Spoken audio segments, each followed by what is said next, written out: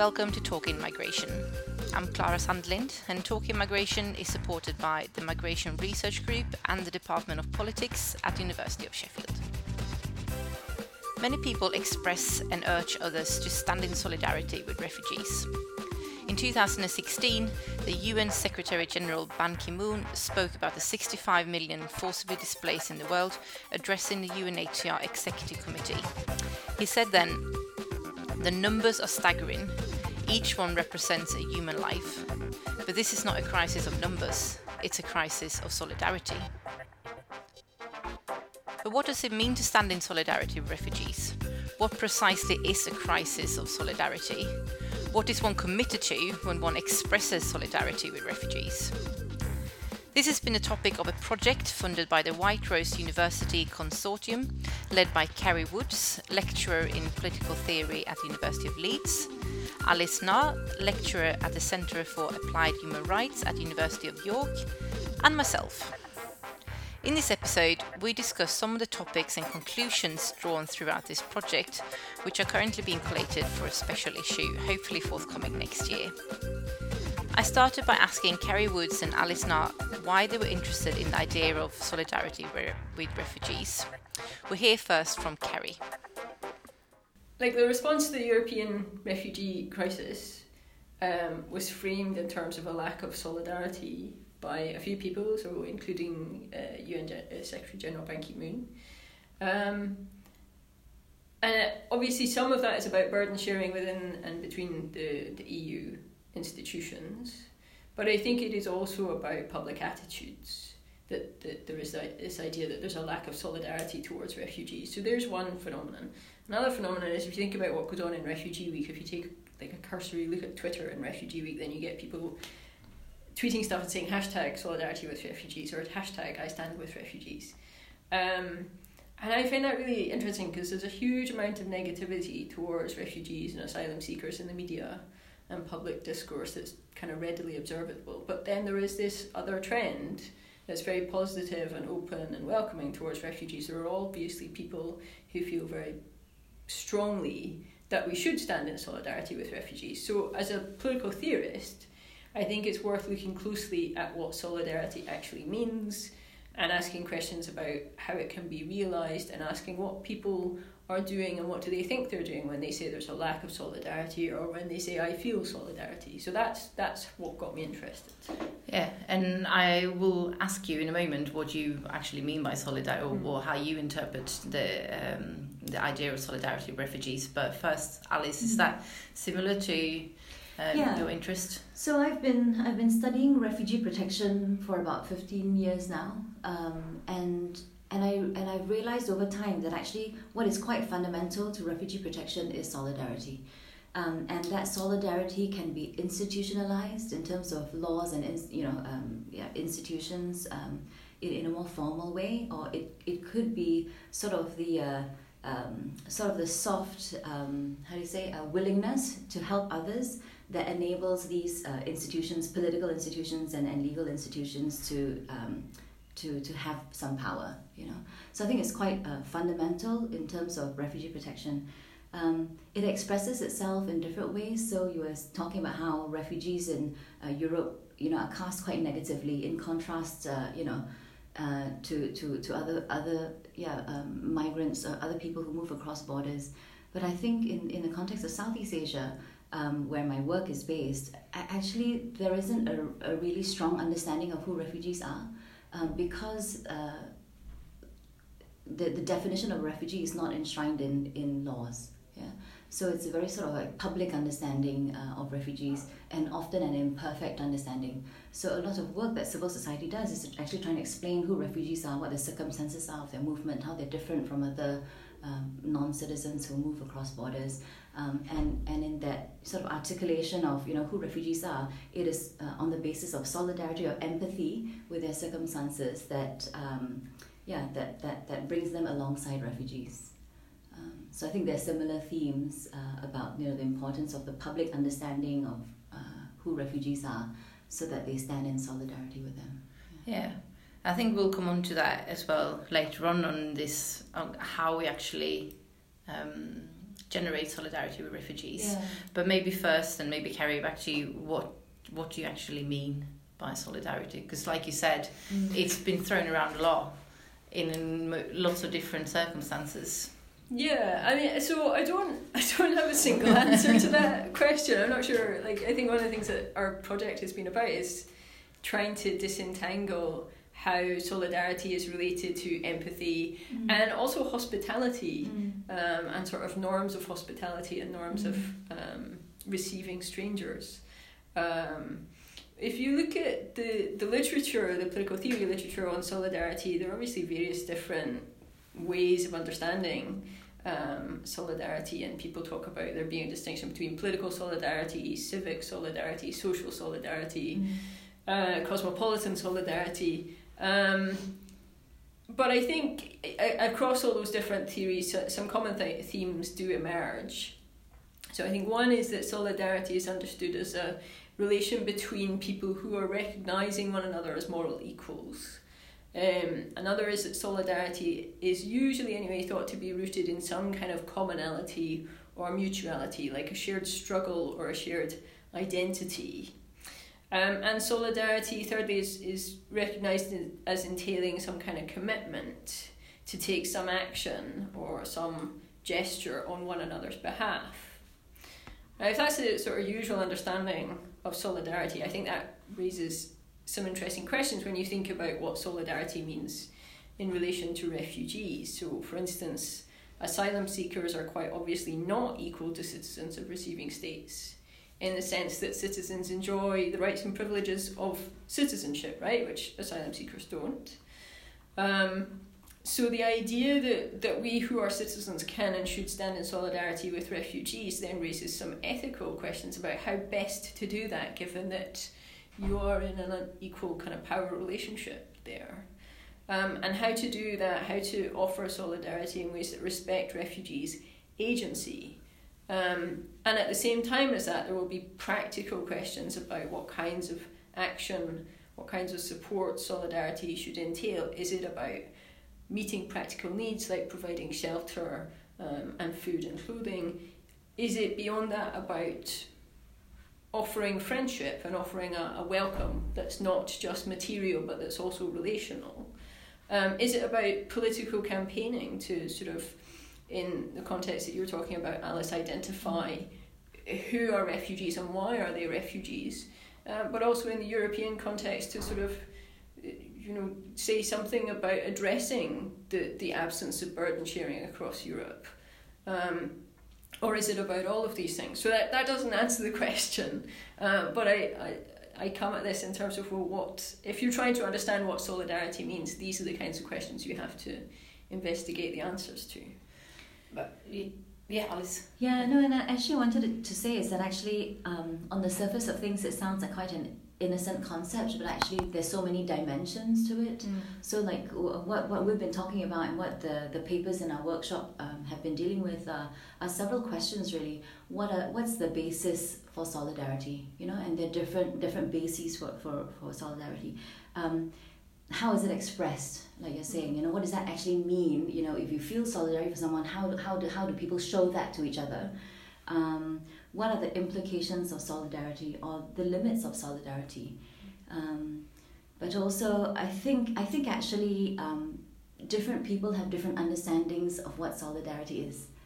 So I think one of the tricky things about solidarity is really trying to pin down what the variations are and why the variations occur, because you can think, each of us may have a different way of understanding and expressing solidarity to a refugee, and sometimes that shifts from person to person, from refugee group to refugee group, So I think just reflecting on one of the comments by in the papers that we've been looking at affinity-based solidarity.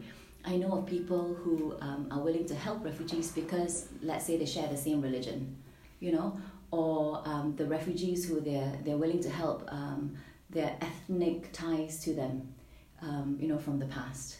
Or maybe the people involved in refugee movements are either refugees themselves or have ancestors who are refugees. So I think people come to solidarity in different ways.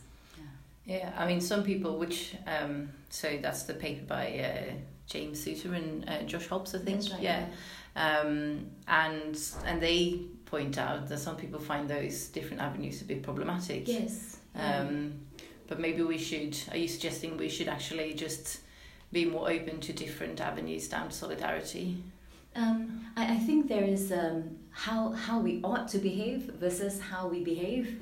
And I think that if you take a human rights perspective, as I do, really we should be non-discriminatory. The rights of a refugee should apply to all, regardless of race, religion, nationality, or forms of difference.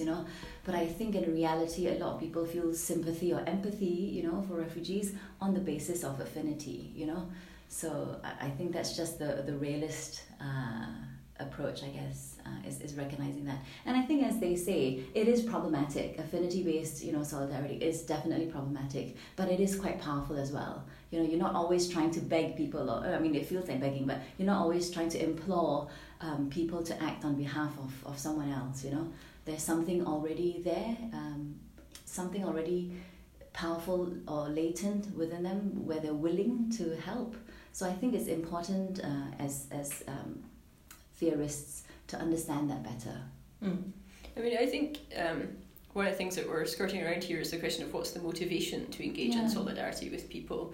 And one of the things I think we're going to talk about in a minute is the way that refugee stories and hearing and listening to refugee stories can kind of pierce an indifference sometimes, and help to provide a motivation on a humanitarian basis or a human rights basis when it's not there. But I think it would be, as you say, unrealistic and possibly unwise to discredit affinity-based solidarities, because there is this motivation. And it's quite clear that there's a lack of motivation to act in solidarity in lots of cases. So although it's problematic to endorse a kind of affinity-based model of solidarity, when you're talking about refugee flows, when you're talking about lots of people who need to be welcomed somewhere, I do think that you have to take seriously the motivational question. Yeah, I suppose it's so long as it doesn't. So one example would be maybe the different reaction in Europe towards Christian refugees from Syria versus Muslim refugees from Syria, and there was a lot more. It seemed to be a lot more solidarity with Christian refugees, but I suppose it's suggesting that actually, if that increases the overall solidarity, almost like a utilitarian model, then that might just be what we have to go for. I think for me, I see that affinity-based solidarity is really, really powerful, but I think from a human rights perspective, when you're always looking for who's left out and who's marginalized and who's more vulnerable, I worry for those who don't, are from minorities basically, so they're not Christians, they're not Muslims, they are, maybe of no religion, or religions that nobody really understands, or, from ethnic groups that are really quite marginalized already. Then if we just proceed on affinity-based solidarity, then there's no place for them in this world, So I think we have to rely on cosmopolitan solidarity. We have to keep pushing for it. The solidarity that's not based on identity, but just based on every human has the right to seek asylum. Yeah. So moving on then to Kerry, to your paper, which is about how telling refugee stories is meant to enhance or contribute to more solidarity. But you kind of problematize this picture a little bit and talk about how telling refugee stories in different circumstances can be problematic. So do you want to explain that a little bit and what it is that you think that we should be aware of when advocating telling stories to get more solidarity with refugees? Yeah, sure. So, the first thing to say is that I think that telling refugee stories can be hugely beneficial. I think it's a good way to raise awareness and understanding of the profound injustices that people have suffered. And you sometimes sort of, in ways of talking about solidarity and talking about what can we do to enhance more solidarity with refugees, we do sometimes lose that focus on injustice and we make it just about helping people. And I think that if refugee stories are framed in the right way, then we can recenter that sense of injustice, and that this isn't just about helping people, this is about redressing harm. So we do need to hear more refugee stories, both about kind of why they've been forced to leave their homes, and also about what they've experienced on the route to asylum, and then in receiving states as well, what the experience of being a refugee, living the life of a refugee, even once you've been granted asylum, is like, because if we're serious about solidarity with refugees, it just doesn't just stop with the granting of asylum. It is also about fostering agency and a good life for people when they've been resettled. So I think that hearing refugee stories can foster a sense of connection and fellow feeling that can make the question of what's owed to refugees salient to people in a way that, reading statistics and policy proposals is never going to engender that connection. So if you think about sort of news media, when journalists focus on a specific refugee story to bring the issue to life, or when theatre groups like Ice and Fire perform works based on refugees' accounts of their experiences, I think that's a really positive thing. But as you indicate, I think there are kind of ethical questions that arise and things to be wary of, and especially in news media, but not only. It is really quite common to find journalists looking for the most uncomplicatedly tragic stories to tell. And there's this attention to the horror and the pity of it. And I understand that, because that's what's going to grab people's attention. But there is this tendency to present refugees as these passive victims. And especially you get stories about children, women and children, but children in particular, where tropes of victimhood abound. And we then, of course, become accustomed to thinking of refugees as victims.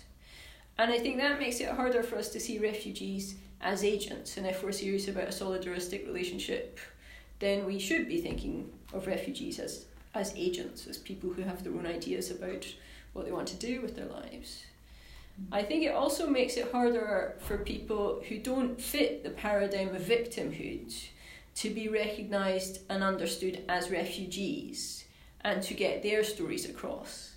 And in my contribution to this project, I've been talking a bit about testimonial injustice as something that emerges from the paradigms of victimhood. So Miranda Fricker has this idea that people generally are used to taking as authoritative the words and the ideas of people who occupy certain social positions. So paradigmatically, professional white men are going to be taken to be credible, whereas teenage black boys are more likely to be met with suspicion. This is sort of easy case for thinking about it. And we've had so many years of stories in the media in Europe about bogus asylum seekers, and that's been sort of a term in the public discourse in the UK at any rate. And that has kind of trained us to receive stories put forward by refugees with a degree of suspicion.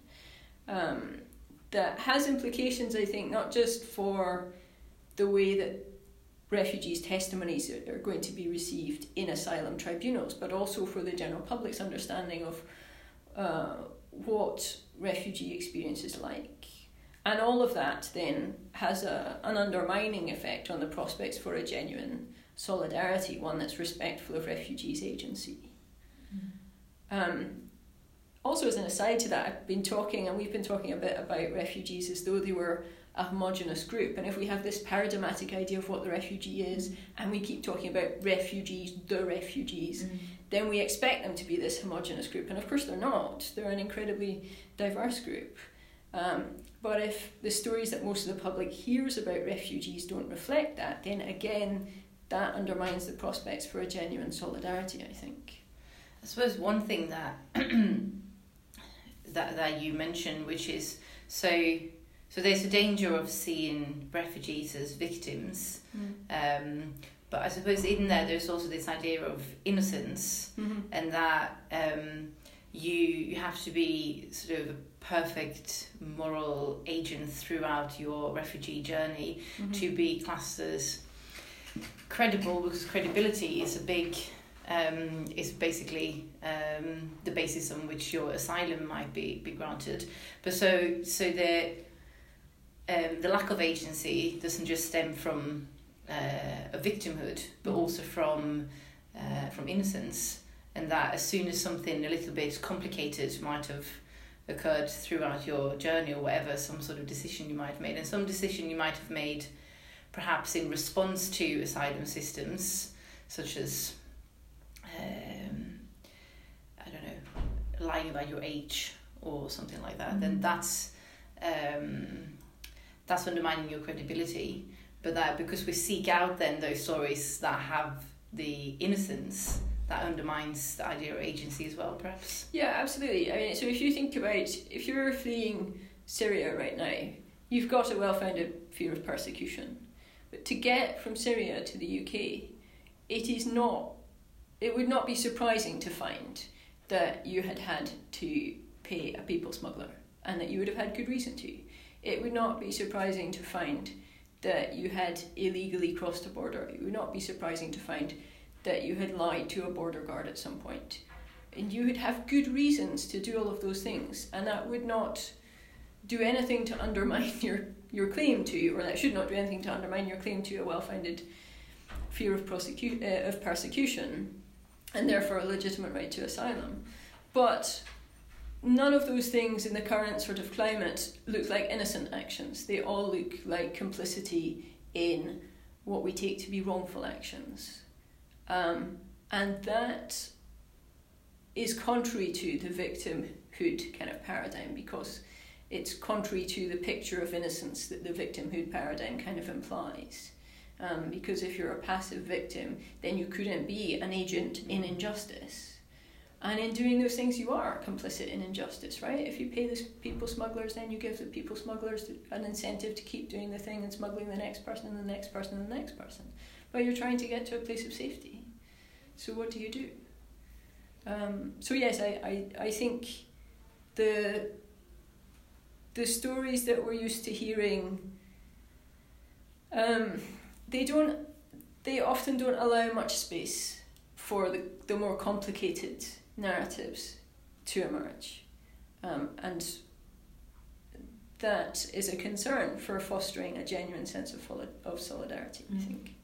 And I think the reason why this is such an important critique is because, like you say, I think we create these boxes and we expect refugees to fit within these boxes. And the moment they step out of the box, whether it's this question about are they really innocent or have they committed crimes or whatever, we judge them for it and we say you do not deserve solidarity. But the problem is that we need to be quite critical about how we're constructing these boxes, of legitimacy, if you say. Because sometimes it is states themselves that create these conditions that require refugees to commit so-called crimes. For example, when you say, you're not allowed to leave the country, or you need a visa in order to enter the country, but they're actually unable to achieve that, the rules that you set, then they are, they're perceived as committing crimes or falling behind or doing something devious in order to bypass the rules. But so I think we need to be quite critical about how we construct these boxes and what are the political processes that go into constructing these boxes. Because a lot of times, as I think both of you have already shared in the past, stories of refugees and who they are and where they come from are so different. We need to recognize that diversity and that plurality that exists in refugees' experiences. Yeah. And that fits quite clearly into what your paper was about, which was about deservingness and undeservingness, but specifically in the context of Malaysia. Yeah. So do you want to explain how those categories were constructed? So one of the things I've been thinking a lot about is, whether refugees are perceived of as being deserving of protection or not. And the case of Malaysia is slightly different, or in Southeast Asia is a bit different from Europe, because there aren't sort of legal processes. Asylum is not institutionalized. The UNHCR operates in Thailand, Malaysia, and Indonesia, but really a lot of work goes into advocating for the fact that refugees are a particular kind of person who crosses a border and needs specific kinds of protections because of their status as a refugee, because of the circumstances of their movement. The difficulty in Southeast Asia, because asylum is not institutionalized and because there's a very strong sort of public campaign on illegal immigrants, I say that in inverted commas. So refugees are often misperceived as, just being an irregular migrant, and therefore not deserving of protection. So there's a bit of a contest, between civil society advocates and UNHCR on one side, and then state authorities and people with xenophobic sentiments on the other, basically saying, should refugees be here or not, and what is the obligation of the state in relation to these refugees, these non-citizens. So there's still a bit of a dialogue that goes on that I think will always be unending and still expresses itself in other regions as well. Yeah. So do you think it's more difficult in a way to have solidarity or to find refugees to serve in this context where there is no because Malaysia hasn't signed the Geneva Refugee Convention, is that right? That's right. I think coming back to this paper, which which Josh and James wrote together. I think that cosmopolitan forms of solidarity are more likely to occur when you have a cosmopolitan perspective, or you have an understanding of human rights, the international human rights regime. In countries that don't ascribe to international human rights, then it is more likely that you'll see affinity-based solidarity expressing itself, and it's just based on history as well, what people understand, and what people are used to in terms of the framing of I guess global politics. So what groups of refugees would be seen as more deserving in Malaysia? Yeah. So for example, like in Malaysia has frequently voluntarily helped various groups of Muslim refugees. Acehnese from Indonesia, Bosnians, Syrians. But they don't, officially they don't want to help any other refugee from any other religion. So, yeah. That's interesting. Yeah. And you also find among civil society groups that lots of churches help the Christian refugees, but are a little bit, not as proactive when it comes to other groups. But that's also, I don't want to overstate that because, obviously there are people who don't pay attention to identity and just respond to people as people. And I think that's very important to emphasize as well. Yeah. I thought maybe just before I ask the final question, if I can ask another question that I just thought, because just at the start, Kerry, you mentioned and maybe you to Alice, that there's maybe two ways in which in the public debate we talk most about solidarity with refugees, and one is the attitudes of citizens, and the other is burden sharing or responsibility sharing, so solidarity between states. And I don't know if you have any thoughts of if there's a tension there between those, because it feels to me at least that recently the so-called solidarity between European states, or the efforts to try to create more solidarity in terms of responsibility sharing between EU states is almost crowding out solidarity with refugees on sort of public attitudes basis, because it's more about it's become more about how to not have more refugees in your country. Yeah, so I think once you start down that conversation, you do invite a conversation about, well, they're not doing their fair share, and until they do their fair share, we're not going to do any more. And it can become quite a counterproductive conversation to have. But I wonder if this speaks to a sort of bigger issue of the global refugee regime that David Owen, who's another contributor to this project, has written about. Actually, is that the refugee regime occupies this sort of odd function of legitimacy repair, because we expect states to look after their own people, and if states don't look after their own people, then the people are really going to be in desperate circumstances, but they can ultimately, in theory at least, apply for asylum somewhere else. if things become so desperate that their state, that they have to leave their state.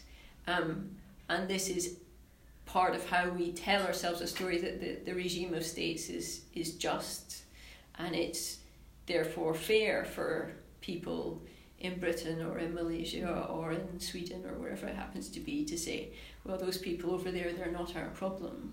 And a sort of cosmopolitan normal solidarity, I think, stands in an interesting relationship to that idea of the refugee regime as legitimacy repair, because I think most cosmopolitans, most sort of theorists of cosmopolitanism, are people who just accept the legitimacy of states, if for no other reason than a simple realism that states aren't going anywhere. You know, states are here to stay for the foreseeable future and then some. But the refugee regime is trying to do this job, and clearly it isn't working at the moment. And I don't know, maybe there is maybe where your question leads is for those of us who are thinking about refugee studies to say something more critical about the sort of global apparatus for dealing with this. I don't know what you think, Alice. Yeah, no, I think at the heart of it, what I've been trying to understand, and it's not that I agree with it, is that I think at the end of the day, states are operating with self-interest when it comes to, you know, sort of refugee protection. And while they're willing to do a bit, or do something, they don't want to be the main ones doing it, you know. And really, refugee protection really depends on international solidarity. So it has to be, you know, many states coming together rather than some states doing it. And I think that's why I think, coming back to the original statements we made when we started this podcast, international solidarity is fundamentally part of refugee protection, because the numbers and the resources required to help refugees in total cannot be carried by one or a few number of states. It really has to be a globally shared, sort of endeavor. But it's hard because I think states do act in self-interest. They do prioritize their own people, and I think that citizens as well are willing to help as within particular limits. And I feel bad for saying that because I think it sounds really gloomy, you know.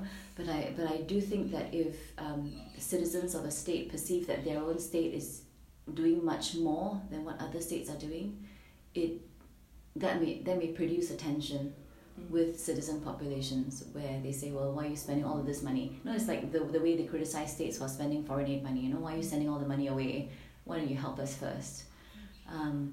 I say that, but then there are countries like Canada, you know, where Canadians have, well, from what I can see, quite a strong, perception of themselves in terms of, in terms of their position to the rest of the states around them on refugee protection, where they have sort of taken it on as a value that they show their solidarity with refugees. You know, so actually showing solidarity with refugees invigorates and makes Canadian citizens happy in a way that I don't see it with other citizens. Yeah. Christine Schala, in her contribution to this project, talks about the Canadian Sponsor Programme. Yes. And I think it's a really interesting example. But I do think, as much as I agree with you, with what you're saying there, I do think it's sort of the Canadian experience is different to the Italian and the Greek experience, for example, in Europe at the moment. And I think it is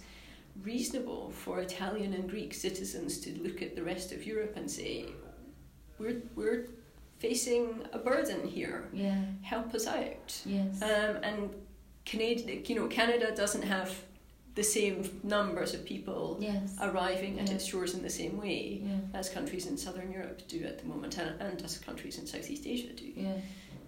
But I think what is interesting about the Canadian case is that because it allows for private settlement, it's an interesting example of how if we allow ourselves to, in a way, bypass state responses, if people were enabled to help other refugees in distant places, I think it would actually open up refugee protection a lot.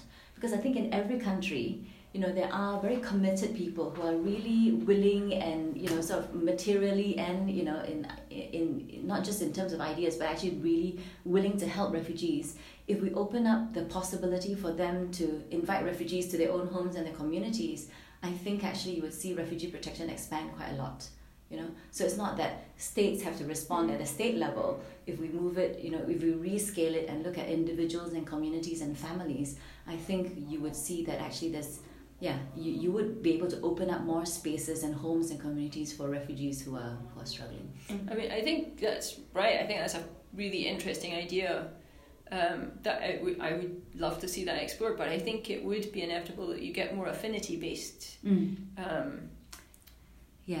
solidarities emerging there, and then we do have the worry that you were talking about earlier about the refugees who are already marginalised, the refugees who are the sort of the most complicated cases would find it harder. So just spinning on this point on finally how we actually get more solidarity. You already started, but any more suggestions? I mean, something that comes out of the way that I approach all of this is to think that we a small part of increasing solidarity is to make more space in our public discourse for refugees to speak on their own behalf and tell their diverse stories. David Owen, in his contribution to the project, talks about nothing about us without us, which is sort of a useful way of thinking about it, I think. And he makes the point that in virtue of refugees not being citizens and not having citizenship, they're excluded from democratic processes that are used to decide how the global refugee regime plays out. So I'm not suggesting that this is the silver bullet, but I think hearing more diverse stories can help us. And then at a more local level, the hearing of more diverse stories also is important for tackling the problem of testimonial injustice that I referred to earlier. I'm thinking particularly of examples that have come up in the UK recently of things like LGBT plus asylum seekers being disbelieved in their claims, being thought not to be credible in their claims because they don't conform to really quite insidious stereotypes of what it is to be queer. And I think there are quite obvious reasons for addressing that particular form of testimonial injustice and the general orientation of suspicion towards refugees, because, as I say, it does erode the kind of trust that's necessary for solidarity to be sustained. I agree with you. I think allowing for more complexity in storytelling is quite fundamental, and I think that's one thing. So allowing representations of refugees to be more diverse, and to recognize the complexities of their movement and their circumstances. For me, I think, as what you said, addressing the injustices in the way that the asylum system works is really quite important, because as we were saying before, the way that you force refugees to narrate themselves in order to fit their asylum profile can actually lead to a lot of indignity, stripping them of their dignity in the way the questions are formed and in the way that the interview is conducted, because sometimes people who conduct those interviews can be quite dismissive or are always trying to catch you out in a lie, So I've spoken to refugees who have gone through asylum systems, and for them their confidence is crushed, after they go through that process.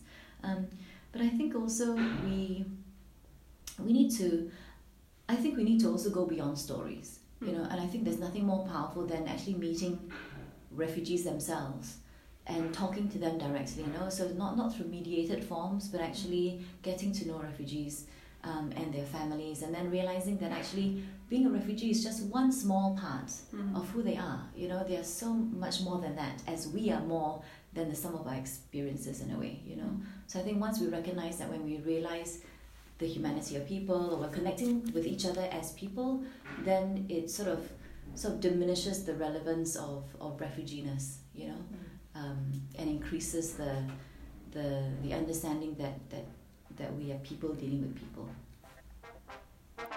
To find out more about Kerry Woods, Alice Knott and the project itself, please visit our website talkinmigration.com, and I will update the website when the special issue has been published, so keep your eyes out for that as well. But that was all for this time. Thank you for listening.